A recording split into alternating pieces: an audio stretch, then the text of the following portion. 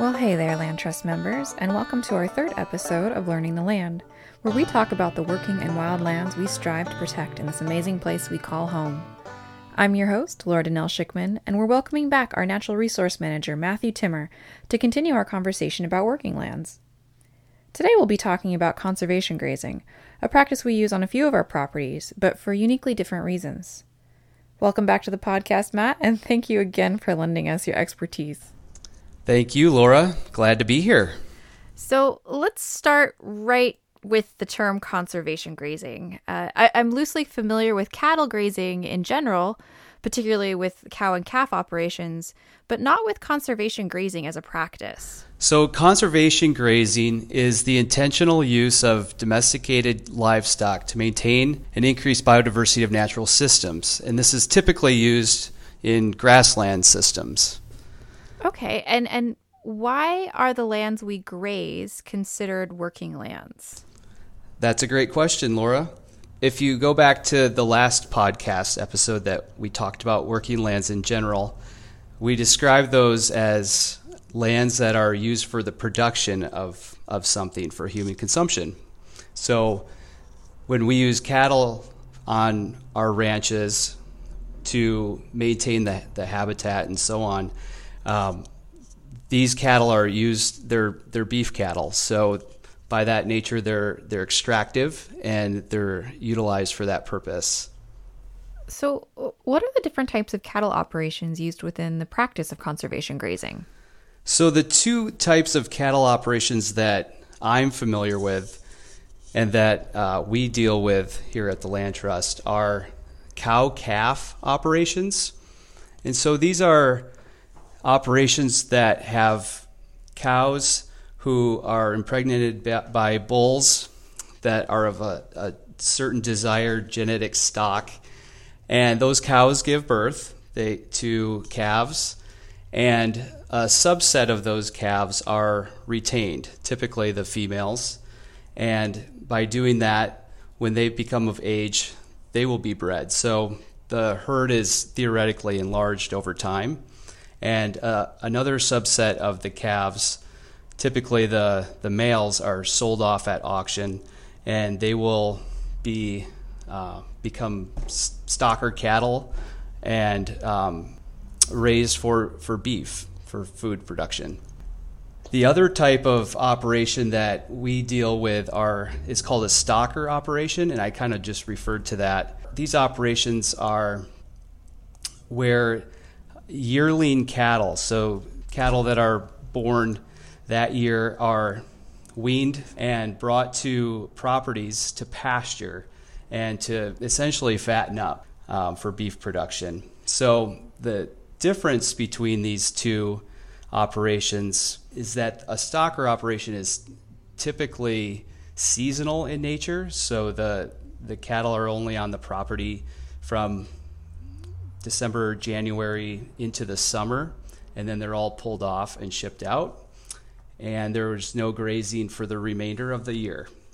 Cow-calf operations typically are year-round operations, and so the cattle might be moved from, amongst different pastures, but in general they are resident to the property. Got it. Are there benefits to using one type of operation over another on a certain property? It really depends what your goals are for the management of the property. The advantages of a cow-calf operation are the stability of the operation. It's the cattle are always present. You can shift them around. But the disadvantages are the size of the property is essential. A minimum property to support a cow-calf operation is, many acres. So in some cases where very small properties, 10, 12, 20 acres are needed, or grazing is needed on those properties, they're too small to support a cow-calf operation. So in that case, you could bring in stockers for a short period and get the service that they provide. Got it. And are cattle the only animals used in conservation grazing, or are there others? There are others. In my definition of conservation grazing, I intentionally, use the term livestock because other animals other than cattle can be used. Those are the only livestock that we use on our properties. But Star Creek Ranch, for instance, had a very large herd of goats that lived on the property prior to our acquisition. And sheep are also used. Before the cattle were used at Glenwood, there was a herd of horses that were there for a couple decades. And I suppose you could even use chickens if you wanted to on a small scale. Wow, I hadn't thought about chickens before. That's awesome. So I guess my next question that kind of segues here is, how is conservation grazing different per se than like mowing regularly or doing, I guess, kind of the same thing by hand? Well, there's definitely some overlap between grazing and mowing. Both minimize the height of the vegetation, but they are different.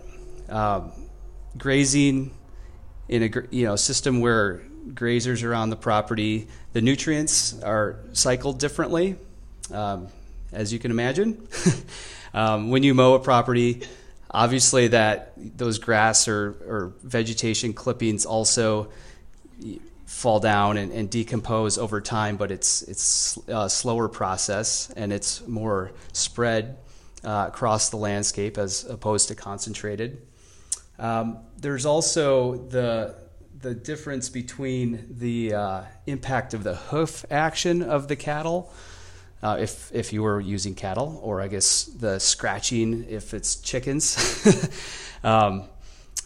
Specific to hoof action, cattle can be used for invasive plant control, for instance, and by concentrating cattle in an area where there's a heavy infestation of invasive plants, maybe they don't even eat the invasive plant, but they trample it. So there's some benefit to that. There's also research going into the increased storage of carbon in soils, and some of that has to do, by the hoof action of the cattle pounding the vegetative material into the ground. That's awesome. It's definitely some unintended, or I don't say unintended consequences, but some ramifications there that I hadn't thought of that sound very positive. So I guess my next question is, in what situations is conservation grazing used and by whom? So we use conservation grazing as a technique or a tool for habitat management, specific to endangered species habitat. So we do conservation grazing at the Glenwood Open Space Preserve in Scotts Valley. And there we have locally rare and endangered plant species on the property. We also have an endangered invertebrate species called the Ohlone tiger beetle, and also Oppler's longhorn moth. And these plants and animals benefit from grazing. And then we also see conservation grazing done on other properties that we don't own.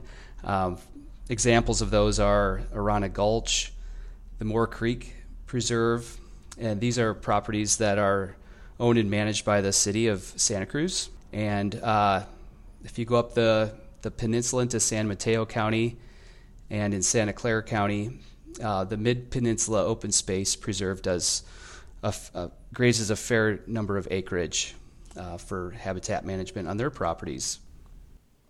Well, that's really cool. It's nice to see that it's a practice being utilized by other agencies.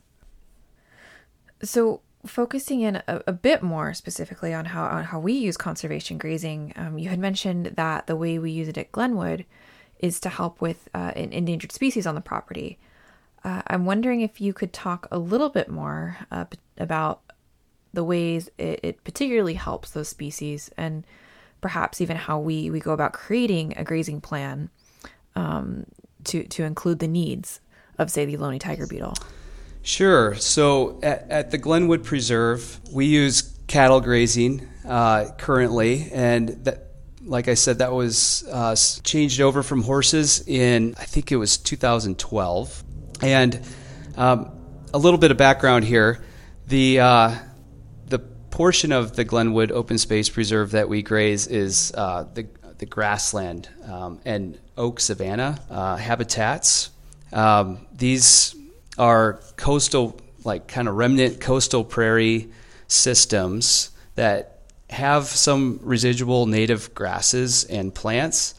There was there have been introductions of non-native grasses and forbs from the Old World, from Eurasia, couple hundred years ago, starting with the Spanish. And these annual grasses that aren't native grow up really fast and tall, and they outcompete the native plants if they're not managed. So the idea behind grazing at Glenwood is that the cattle graze these grasses down and open up space for the forbs and the native plants to survive and succeed. With respect to the Ohlone tiger beetle, this is a beetle species that inhabits these coastal prairie systems. They are preferential to kind of sparsely vegetated areas that have some bare ground component to them for their egg laying and their larvae to survive. So the cattle grazing we do at Glenwood is pretty intensive in the area where the beetles occupy at the preserve, in that we graze it down pretty heavily to kind of maintain these bare ground areas for the benefit of the Ohlone tiger beetle. That's fascinating. How do you monitor kind of the success of the grazing? Yeah, that's a great question. What we do at the Glenwood Preserve is we survey for the rare plants and animals at appropriate times of year. So just beginning last month, I started doing surveys for the Ohlone tiger beetle. This is the time of year when the adults emerge, so they undergo metamorphosis and become adults. They hatch out. They're alive for a very short time, only a few weeks, and they mate and lay eggs and start the life cycle over again. So I just walk through this, what we call the beetle pasture, and count the number of adults that I see on these transect surveys that I do. That's awesome. And how has the tiger beetle population responded so far? It's been very good. The tiger beetle has been monitored at Glenwood Open Space Preserve since the year 2001. So we have this really strong data set of 21 years. And like I said, there was horse grazing up until 2012. There may have been 2014. And then the switch over to cattle. And we've seen a general increase in the population since the introduction of cattle. And it could also be that we're figuring out how to do it better. And we move the animals in and out of these pastures, and certainly getting it dialed in, I believe. With rare plants, we do several surveys in the springtime during the flowering period and document their numbers and population expansion or contraction from previous years. And with that knowledge, we can adjust the grazing prescription to favor the conditions for those plants. Very cool. And what type of operation do we use at Glenwood? So typically, the operation we have there is a cow-calf operation. And I said earlier that those operations are typically resident. That hasn't been the case recently. We've had some dry years, and the amount of forage on the property by the late fall has been minimal. So the cattle operator has removed his cattle and brought them to other pasture for a few months, and then he'll bring them back in the wintertime. This year we actually have a little different system in that he brought in some steers, which are castrated males that are about a year old, and they come in at about 600-700 pounds. So they're kind of on the smaller side. They're like about a year old, and then they will stay until August or whenever the conditions allow, and then they'll go off to different pasture. Well, it's great that the cattle operator was able to find another way to keep grazing cattle on Glenwood. Honestly, I hadn't thought about how our drier weather patterns could be affecting grazing land overall. So I'd love to shift gears slightly and talk for a moment about our newest property, Rocks Ranch. I know we're still very much in the early stages of evaluating the property and creating its land management plan and whatnot. So I'll try and be really general with my questions. But I'm curious, how might conservation grazing be used at a property like Rocks, which is so much bigger than, say, a property like Glenwood? Yeah, it is much larger. So I think the Glenwood Preserve has about 120 grazable acres, and Rocks Ranch is 2,600, over 2,600 acres. So it's roughly 10 times the size. So, that's much larger, but these things are scalable too. So, larger stocking rates and so on.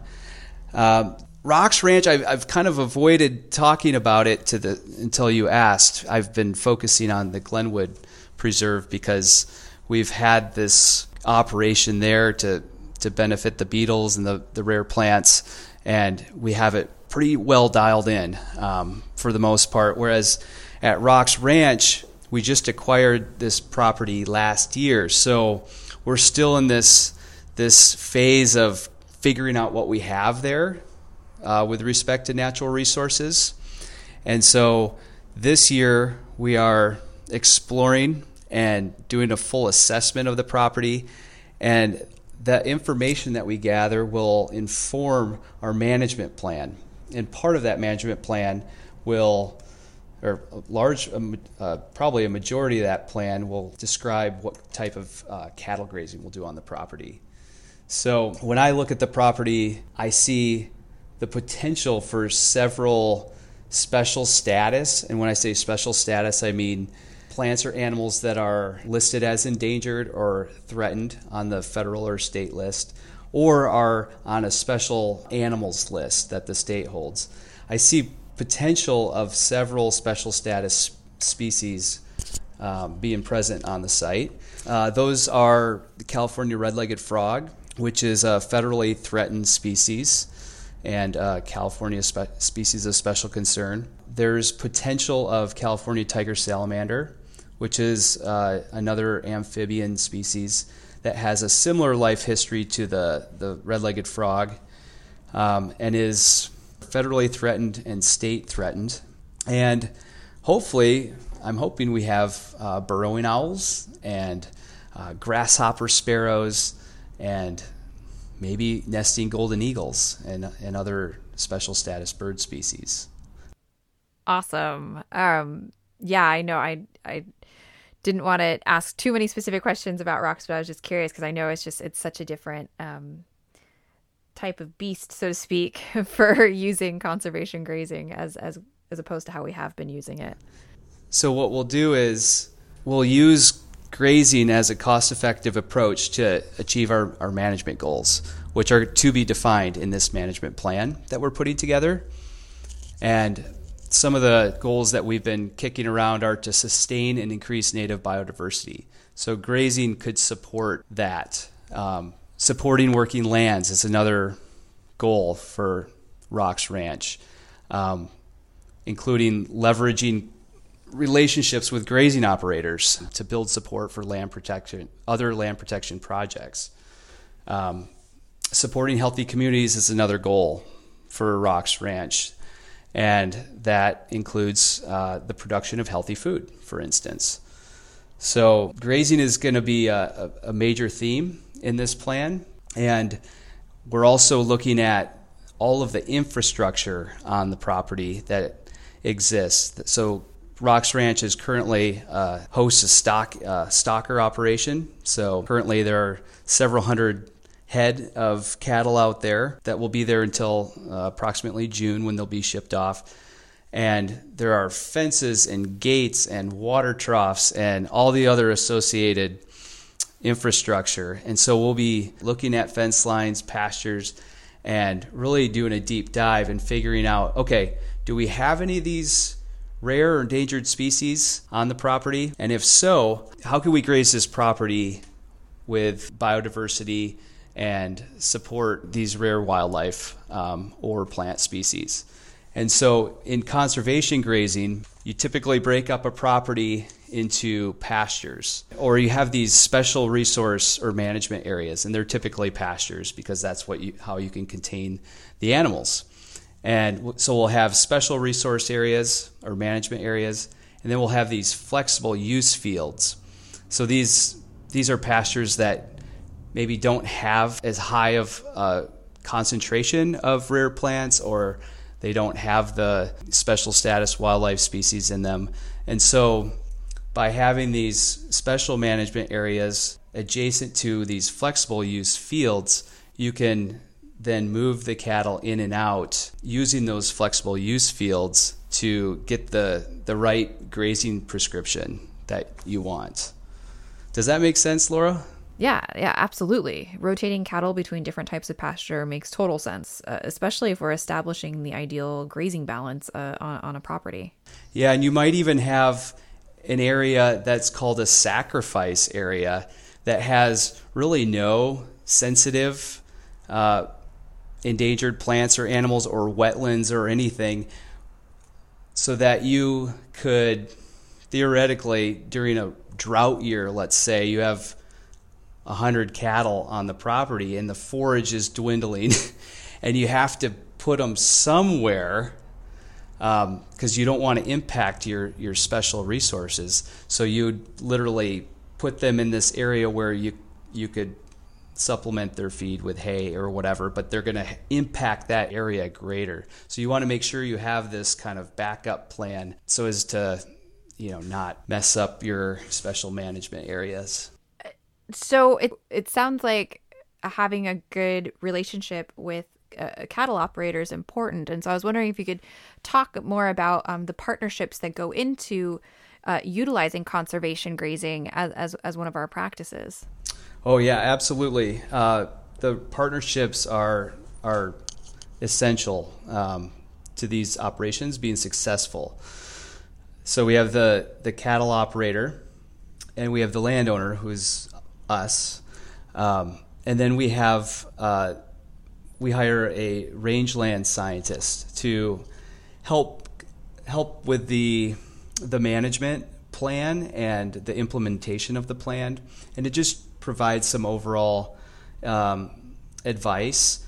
And the rangeland scientist also does periodic monitoring, typically in the spring and the fall, and they'll monitor the conditions of the pastures, so the herbaceous height and mass and different things to kind of dial in the grazing. And so these relationships are really essential. The operator has to buy into what we're trying to do. We have to be understanding of his or her operation and the economics of it. And, the rangeland scientist is sort of in the middle, kind of advising both of us, listening to both of us and what our needs are. And so it's this really neat team in the case of Glenwood that has these goals in mind and sets about trying to achieve them. So in this specific case of the Glenwood Preserve, the three of us, the operator, the rangeland scientist, and I, are in this kind of constant conversation while the cattle are present, and even when they're not there. And we just have this text thread where we send these group texts, and we send pictures and ask questions and advise and, ask to move cattle or open gates or close gates. And it works really well. That sounds like an amazing team. And the geek in me is just like what I would give to be on that thread. If I could add one more important relationship. Yeah, of course. That is the relationship of the neighbors. I'm finding that's a really essential relationship to nurture as well. And what I mean by that is, the Glenwood Preserve has many neighbors because it's in this sort of suburban setting. But even in a rural setting like Rocks Ranch, where there are fewer neighbors because they're large properties, having those eyes on your property, on the fence lines, on fire and all these other elements is super helpful. Absolutely. It's something I hadn't considered, but yeah, having, people around who can say, hey, this looks like the cows are getting out, so to speak. And they do. The cattle are prone to drift. Especially in these stocker operations, these 1-year-old cattle they're like teenagers, and they sometimes get a little rowdy and look for ways to get out. And it helps to have good neighbors who are watching out. And I can definitely see why. Rowdy cow teenagers. I really love that description.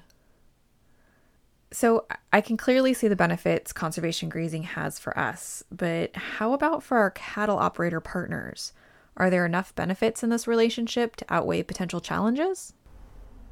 Well, I think that using conservation grazing in general by land trusts and other private landowners, by introducing grazing onto properties that haven't been grazed in the past, it increases the amount of pasture for operators. So that's a win for them for sure.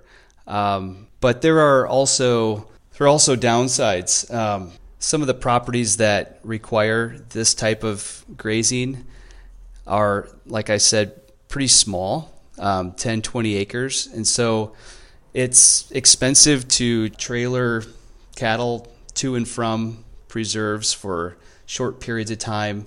So it's logistically challenging.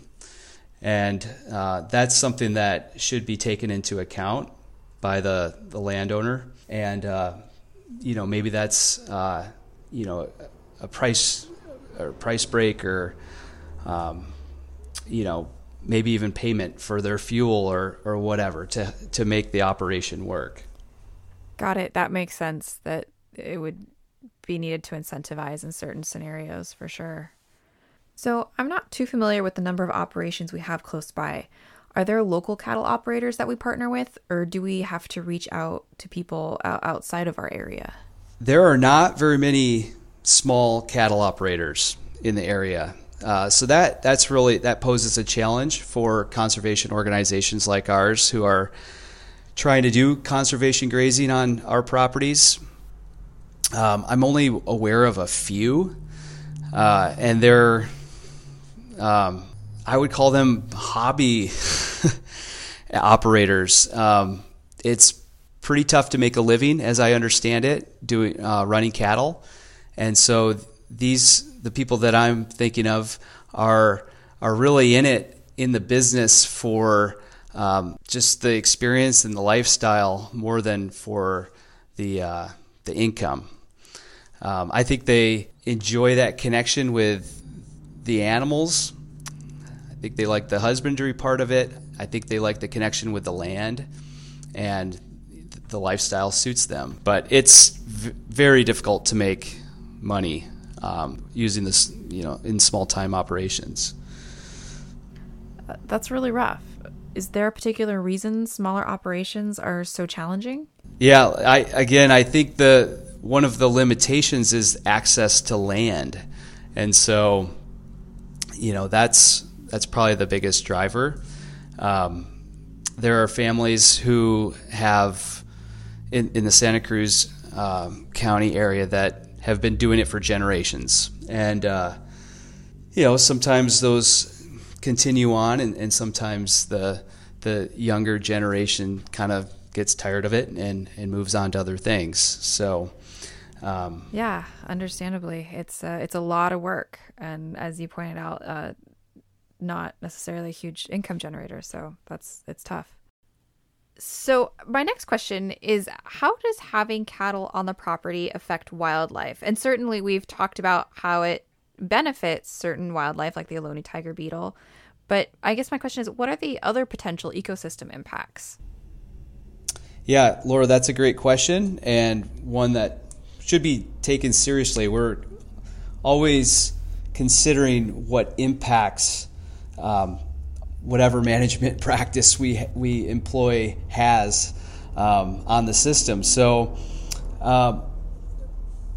if you had too many cattle or were grazing at too high of an intensity for too long, that could definitely lead to soil erosion on the land. Grazing could also lead to stream bank erosion or water quality issues if poorly planned. But many of these impacts are or can be mitigated with good planning. So bringing the cattle, into an area at the appropriate time of year, or keeping them out of areas during certain times of the year. These good practices are, made better by good fencing and infrastructure and so on. So done rightly, the effects of cattle grazing are minimized, and I don't think that cattle grazing has any real direct impacts on wildlife. I would frequently see coyotes lounging on the tops of the hills at Glenwood Preserve, or bobcats cruising around, and the cattle just kind of go about their thing. So I haven't seen too many conflicts between wildlife and cattle. Awesome. Now, is this one of those things where once a land is grazed, it does need to be grazed in kind of perpetuity, or? That's kind of that's the sense I get. It's disputed. People talk about, long time ago, thousands of years ago, and, large herds of herbivores and so on. I don't know what was true or not. We probably had elk here on the Central Coast at some point in time. Whether they formed big herds and so on, I don't think we ever had bison out here. There's no evidence of that. But something maintained these grassland systems, and we know that the Native Americans regularly burned them for their own purposes. So, fire was definitely a factor there, but they've been grazed for hundreds of years since the Spanish brought cattle, and part of it is they're not pristine systems, and we have all these introduced annual grasses, and so it seems like the best way to manage these grasslands is using livestock and grazing them, and we see the highest biodiversity in these systems. Well, that's pretty cool. Yeah, and I think if you pulled grazing off a property, you'd have to implement some kind of surrogate for grazing in order to maintain it in its current state, to maintain that biodiversity, like I was saying. So you could continue to mow it, and that would probably work for a while. You could use prescribed fire, potentially to manage a property. But I think you'd have to do something, because what would be left behind would be a vacuum, and nature abhors a vacuum. And invasive plants love a vacuum. So, so that's why we kind of roll with the grazing thing, especially where it's already in place, like Rocks Ranch. We have no intention to pull grazing off that property. It was acquired for its wildlife, its proximity to this wildlife corridor and crossing from the Santa Cruz Mountains to the Gabilan Range. So, that's the purpose or the focus of that property, but proper management, as we see it, includes grazing on that property, and we want to take that grazing and maximize its positive impacts, and so that's what we're going to be dialing in over the next few years. So, what would it look like if we pulled grazing off of a property? Yeah, you can see some of that at the Watsonville Slough Farm. That used to have cattle grazing on it in the, I believe, up till the mid 20th century. So there's still some infrastructure there, some barbed wire fence lines and so on, but the grazing was replaced with row crop, and the portions of the ranch that aren't in row crop production are ruderal and have, in some cases, just become massive stands of poison hemlock and other weeds. So, we've been doing some restoration projects that are trying to restore these to native grasslands. We have not brought cattle to that ranch, back to that ranch. That's kind of a complicated issue with the farming operations there. But we're trying to manage those using other tools like mowing, and we're even looking into using fire out there at some point to manage the native grasslands that we've restored. And then Star Creek Ranch was also grazed heavily by a herd of several hundred or maybe up to 500 goats by the previous owner, and I kind of see the same thing there. There's minimal grassland there. I think on the 1,200 acre ranch, there might be maybe 120 acres at most of grassland. So really not a lot of opportunity to, run cattle or livestock there. But in those areas, they've pretty much just become, ruderal, kind of weedy areas, which aren't necessarily bad. That's forage and cover for birds and other animals. And that ranch is primarily held by the Land Trust for the purpose of wildlife movement and wildlife corridors. So it is what it is. It's wild and feral, and that's just fine for that ranch. Got it. Yeah, each property has its different needs. Yeah, we tried to get a cattle operation in there for a couple years, and the cattle operator gave up after a couple years of trying it because it's so rugged. He was losing cattle both into the brush or having difficulty tracking them, but also I think he was losing calves to mountain lion predation as well. So his comment to me was, when I asked if he maybe would want to consider coming back, was it just wasn't a good return on investment. It just was not working out for him. So we'll see. We'll keep probing. There are some pretty neat little pocket meadows up there, and it would be nice to use cattle periodically to graze those down and benefit those systems, but it's been a challenge thus far. For sure. So do we receive revenue from leasing the land out for grazing? Good question. Yes and no.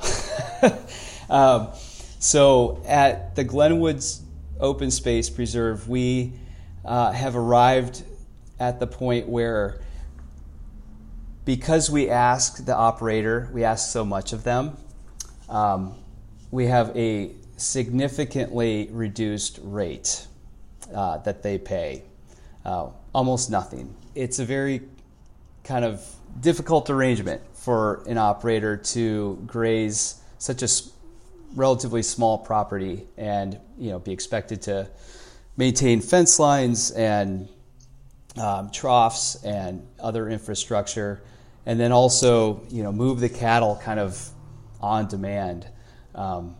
So we have kind of a good arrangement there. We do not make any money on it. In fact, if we add our staff time, we pay a lot or lose money. Fortunately, that is funded by an endowment that was set up when the Glenwood Open Space Preserve was established. And so it goes directly into the management costs there. At Rocks Ranch, that's currently in a more conventional operation.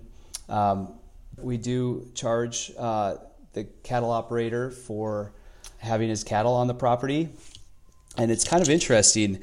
The cattle, in this case, the cattle are weighed when they arrive, and they're weighed when they leave. And the operator pays us on the weight gain after they've been there for 5 or 6 months. So it's kind of fascinating in that way. But that is. Yeah, so it does generate some income, not a lot.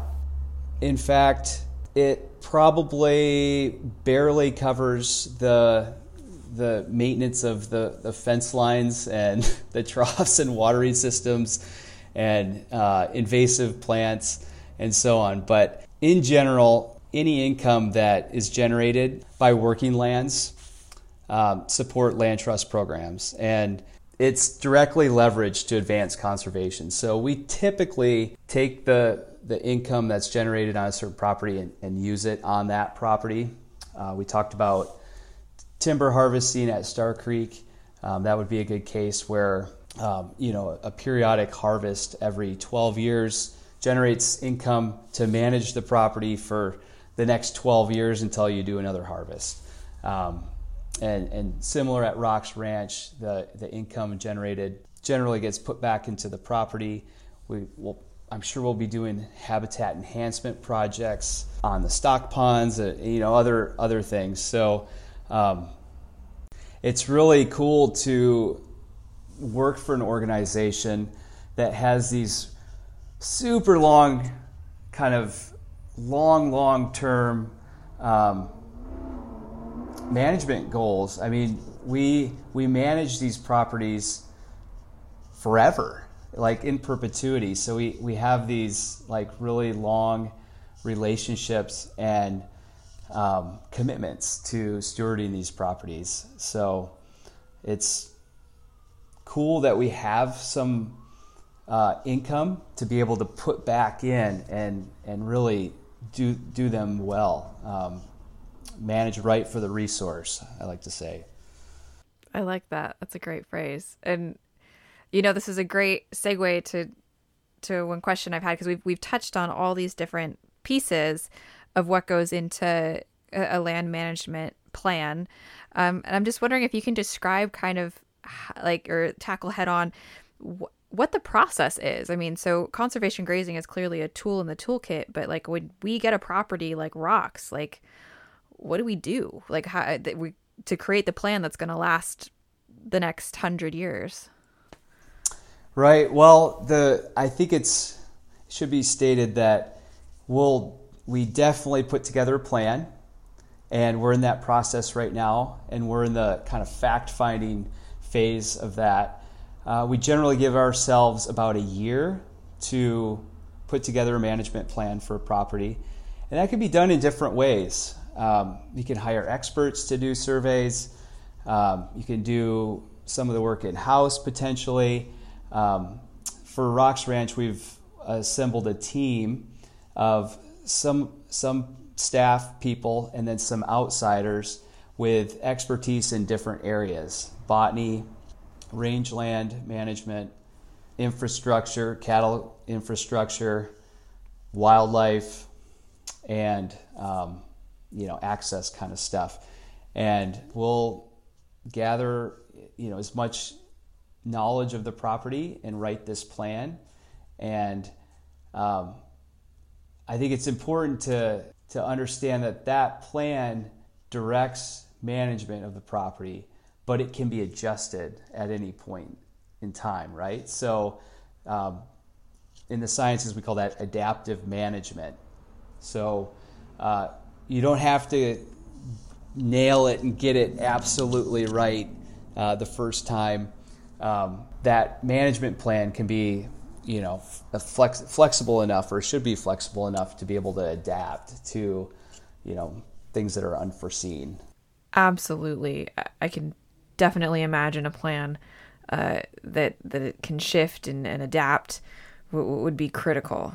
Yeah, because we could 5 years down the road find some super rare plant that we didn't find this year because we only had 6 months to look for it in one bloom season.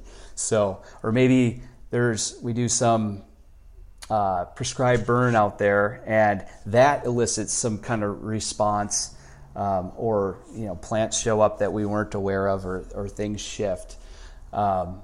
So you want to try to anticipate as much as you can. And so, like at Rocks Ranch, we want to think about the rare plants and animals. We want to think about the watersheds. We want to think about shrub encroachment, coyote brush encroachment into grasslands. We want to think about all these things, but understanding we're not going to nail it, and it may look different in 20 years or 30 years as we learn the property more. So as we get ready to wrap up, I want to circle back for a moment. What I feel like has been a constant theme through both of our podcasts, whether timber harvesting or cattle grazing. And that's really the critical nature I'm seeing of our partnerships with the people who do the work, who are felling our trees or grazing our land. I'm wondering if you can share something that you think our listeners should maybe be aware of, and why it's so important for us to work with and support these people, and in this case, our local cattle operators. Yeah, the relationships are just so important. Similar, like you said, to the timber work that we do. I've realized how hard it is for these cattle operators to make any money doing what they're doing, and have realized that a lot of them are just doing it for the love of it. And they really provide a huge service, ecosystem service, and I think they really need to feel appreciated, and I think they need to be supported. There's not a lot of grazing land in Santa Cruz County, so it's a pretty small community. And I think if we walk away, if we were to just say, oh, grazing is bad, we don't want to do it because the cattle muddy up the water, and that's bad for the whole system or whatever. I think it would be a real shame. I think we would lose a lot of biodiversity in the region. Our grasslands are some of the most biodiverse systems that we have, and it's essential to have livestock grazing in these systems. And we also want to support them and offer opportunities for them to protect their land in other ways, potentially through conservation easements, and other things like that. So similar to what we do with farmland, I don't see this any different. This is just a different form of agriculture. So I think these collaborative relationships are super important for what we're trying to do as the Land Trust in preserving open space and ways of life that have existed here for a long time. Matt, I think that's just so awesome. As someone who personally has ranching in their family history, I have some definite nostalgia around that way of life. And I love that we're partnering with people locally as a way to support it.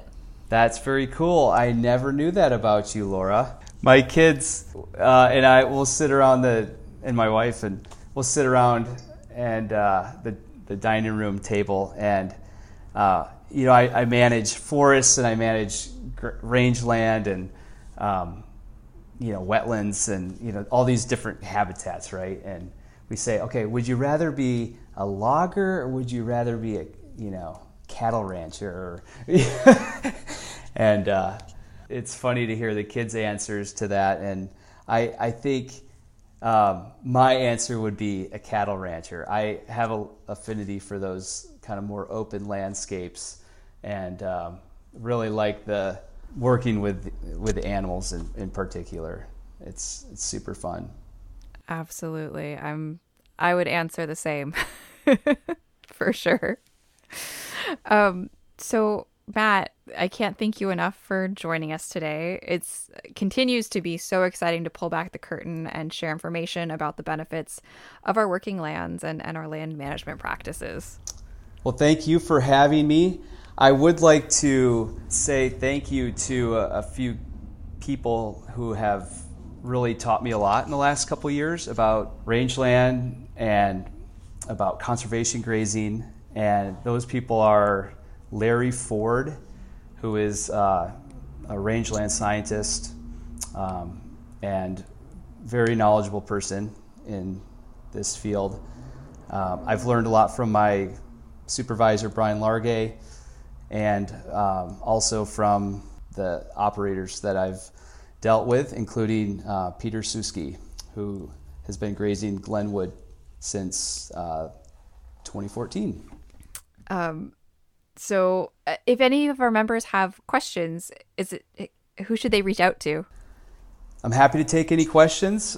Feel free to email me at matthew.timmer@landtrustsantacruz.org. Happy to answer any questions people have about these topics. Amazing. Thanks again, Matt. You bet. Thank you, Laura. Well, Land Trust members, thank you again for tuning in. And if you're just joining us for the first time, this is part 2 in a 3-part series about our working lands. I hope you'll give our previous episode on timber harvesting a listen and tune in next time when we discuss our 3rd type of working lands, farmland in the Pajaro Valley. Thanks again, and until then, happy trails.